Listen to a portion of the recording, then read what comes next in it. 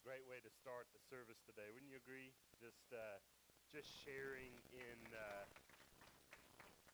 great memories, great things. Bob, where'd you go over there?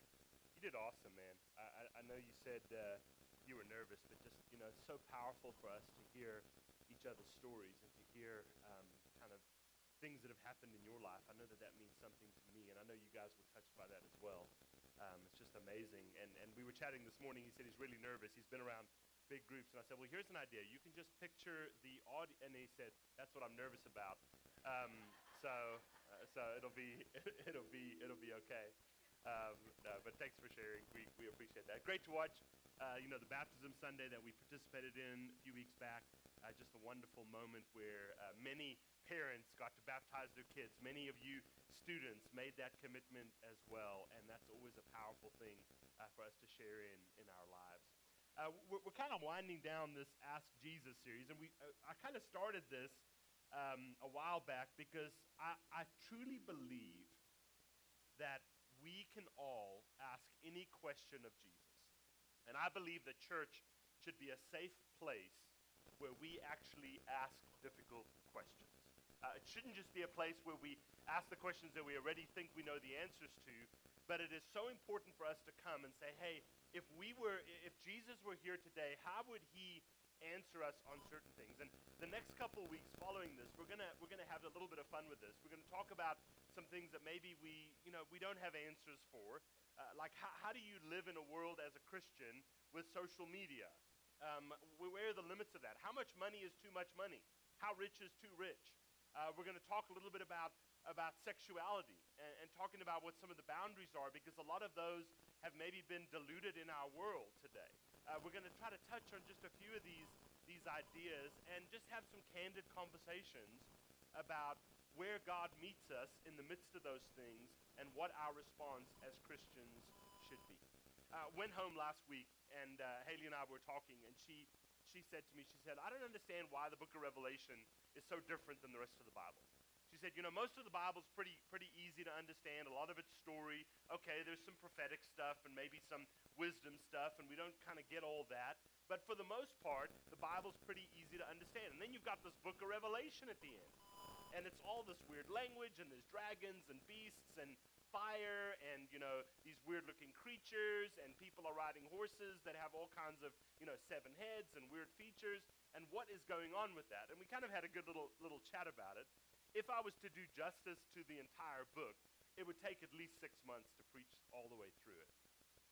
And I'm going to try to not preach all the way through it, but just give us some ideas, because today we're going to talk about my favorite part of the book of Revelation. And I think it should be every Christian's favorite part. We talked about this last week. All things begin and end with the presence of God. If you read the Bible, the one theme that is present from before the beginning is that God is there. And as the Bible unfolds, there are times where people think, well, where's God? Maybe they're slaves in Egypt for 400 years. Well, where's God? Oh, no, he's there. Well, there's times when they're in exile. Well, where is God? Well, times when their enemies are overtaking them. Where is God? God is there. God is the presence throughout the entirety of time and space, and ultimately the Bible as well. And maybe that's an important fact, because this is the reality. The only two things we should do in the presence of God is worship or pray. We've talked about it today. Bob, you mentioned both, right? People prayed every single day because we recognize that the presence of God is real, and it is there, and it's something that we need to step towards. If you're struggling in your life, the correct response is prayer. Call on God and say, okay, God, I'm struggling. What do I do here? That doesn't mean you can't pray when things are good. But most of the times when things are good, our response is we sing a song of worship.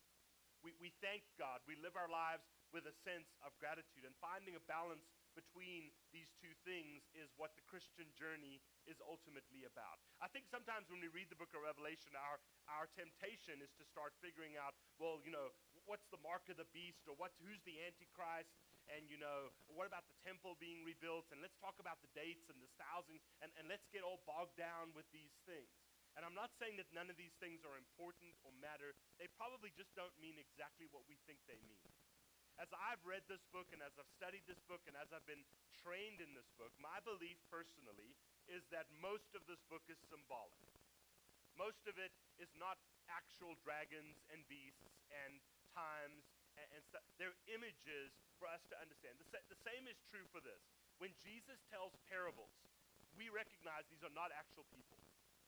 Like, the wrong thing to do when Jesus shares the story of the prodigal son is to go and say, who is that? Is that Bob? He's got 2 kids. Or is that Joe? Or is that... That's not the point of it.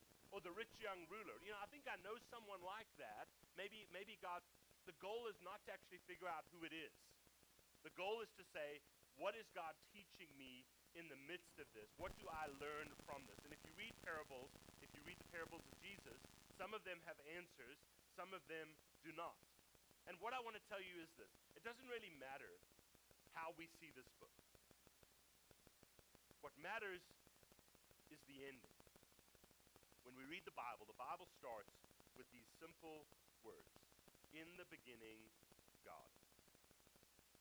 It's a presence theology statement. What the book of Revelation does, what John the Apostle writes to the church, what he is really saying is this. In the end, God is well. It begins and ends with the presence of God. He is reminding the people that God is on the throne. God has never left the throne. God didn't sort of take a hiatus and leave, even though from our experience, there are times when we kind of say, you know, where is God? What's God doing? Why is God not in the midst of this or walking with us through this? He is. He's there. And just because he's not acting right now in our time, do you ever find you get impatient with God's speed? Right? Okay, God, I really need you to fix it. Okay. What are we doing? Right? That's what we do. But God is on the throne. My favorite part of the book of Revelation is the final battle. The final battle scene, because it's so unlike the way that we would write. So I'm going to read 2 different texts today. Hopefully we get through both of these. But in Revelation chapter 19, we have this scene, and you listen to the language. It's language that we know. It's Bible language. And as it unfolds, you'll see what I mean. So everything up to chapter 19 is really about all these different things that are happening in the world and what's going on. And now we're entering into the final battle scene of the book of Revelation. Revelation 19, beginning in verse 11. John is writing these things, and he says, I saw heaven standing open, and there before me was a white horse, whose rider was called Faithful and True. Now, if you know anything about history, when people came back triumphantly, they would ride white horses. With justice, he judges and wages war. His eyes are like blazing fire. You know, like when you guys, you know this, when you do something wrong and your wife looks at you. You know what I mean? Okay, that's the image right there. Blazing fire. And on his head is many crowns, right? He has authority. He's a king. He has a name written on him that no one knows but himself. He is dressed in a robe dipped in blood, and his name is the Word of God. John starts this language in his gospel. In the beginning was the Word, and the Word was with God. John's using his own language here. The armies of heaven were following him, riding on white horses, and dressed in linen, white and clean. Coming out of his mouth was a sharp sword, to which he strikes down the nations. What he's going to say is going to be big. He will rule them with an iron scepter. He treads the winepress of the fury of the wrath of God Almighty.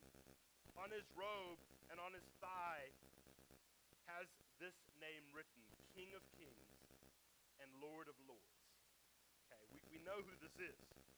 And I saw an angel standing in the sun, who cried in a loud voice to all the birds flying in midair, come gather together for the great supper of God. There's this banquet in the Bible, this time when God will celebrate with his people. Even Jesus uses this language when he starts the Lord's Supper with his disciples. He says, I'm not going to eat this again until I do what? Until I eat it with you again when we're in heaven. When this is all over, that's when we're going to share this great banquet and this great meal once more. Verse 18, so that you may eat the flesh of kings and generals and the mighty of horses and their riders and the flesh of all people, free and slave, great and small. Now that sounds really gross, but this is sacrifice language. It says, then I saw the beast and the kings of the earth and their armies gathering together to wage war against the rider of the horse and his army. So can you see the picture? Here comes Jesus with all these, with the armies of heaven, and now the other side is gathering kind of to stand opposed. There's this huge fight that's about to happen, right? This is the funny part. You ever watch action? You like action movies? I like action movies. I mean, everybody likes action movies, right? But at the end of every action movie, they all kind of end the same. Okay? Let's talk about Top Gun Maverick and how that one ends. I'm just kidding. I will not do that. I will not do that. But if you don't amen a lot during the sermon, before I'm done, I will. Okay. No, I'm just kidding. But the point is this. You always have the good guys on one side and the bad guys on the other side. And it usually comes down to one person versus one person, right? And then what happens is they start battling, and if it's swords, they're clinking their swords or they're doing whatever. And there's always a time where it looks like the baddie is winning, right? That's what happens. And the other one's down and fumbling and can barely get up, and it gives the illusion of maybe it's over. And then in this newfound strength, the good guy kind of gets back up and sort of defeats the bad guy, and that's usually like, wow, everybody's happy and we applaud, and we love those kinds of endings.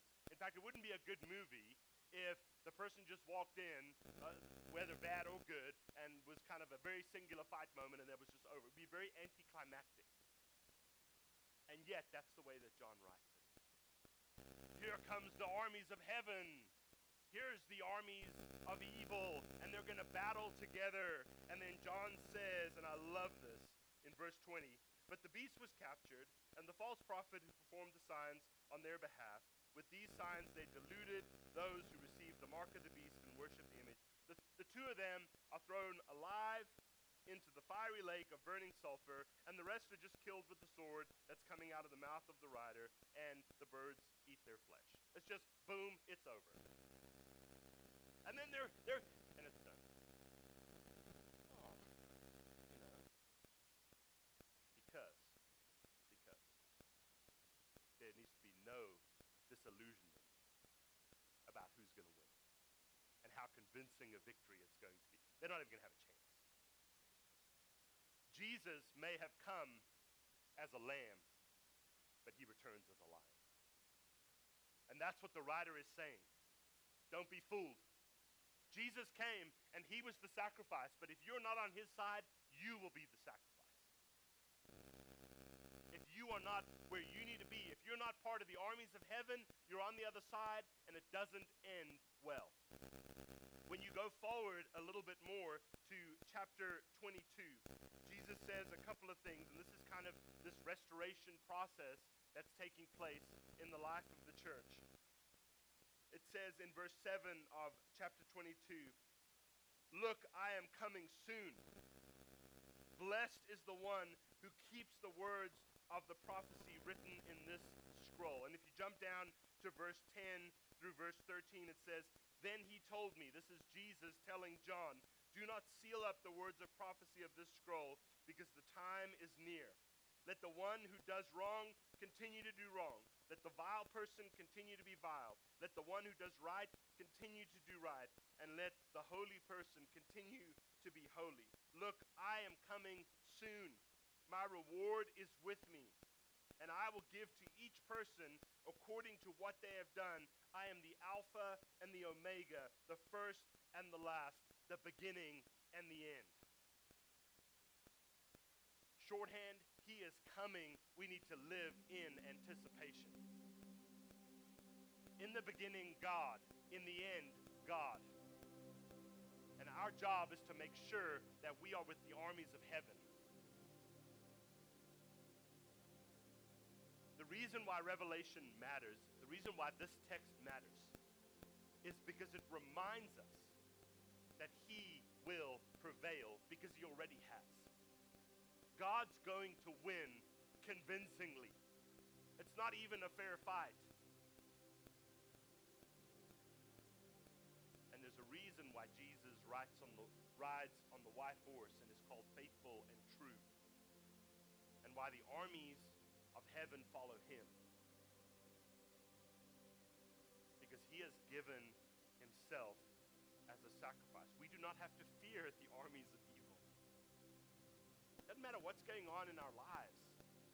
It doesn't mean that everything in our lives is going to be great and wonderful all the time. What it means is we get to be behind Jesus. We don't deserve to be there. We've done nothing to earn that place.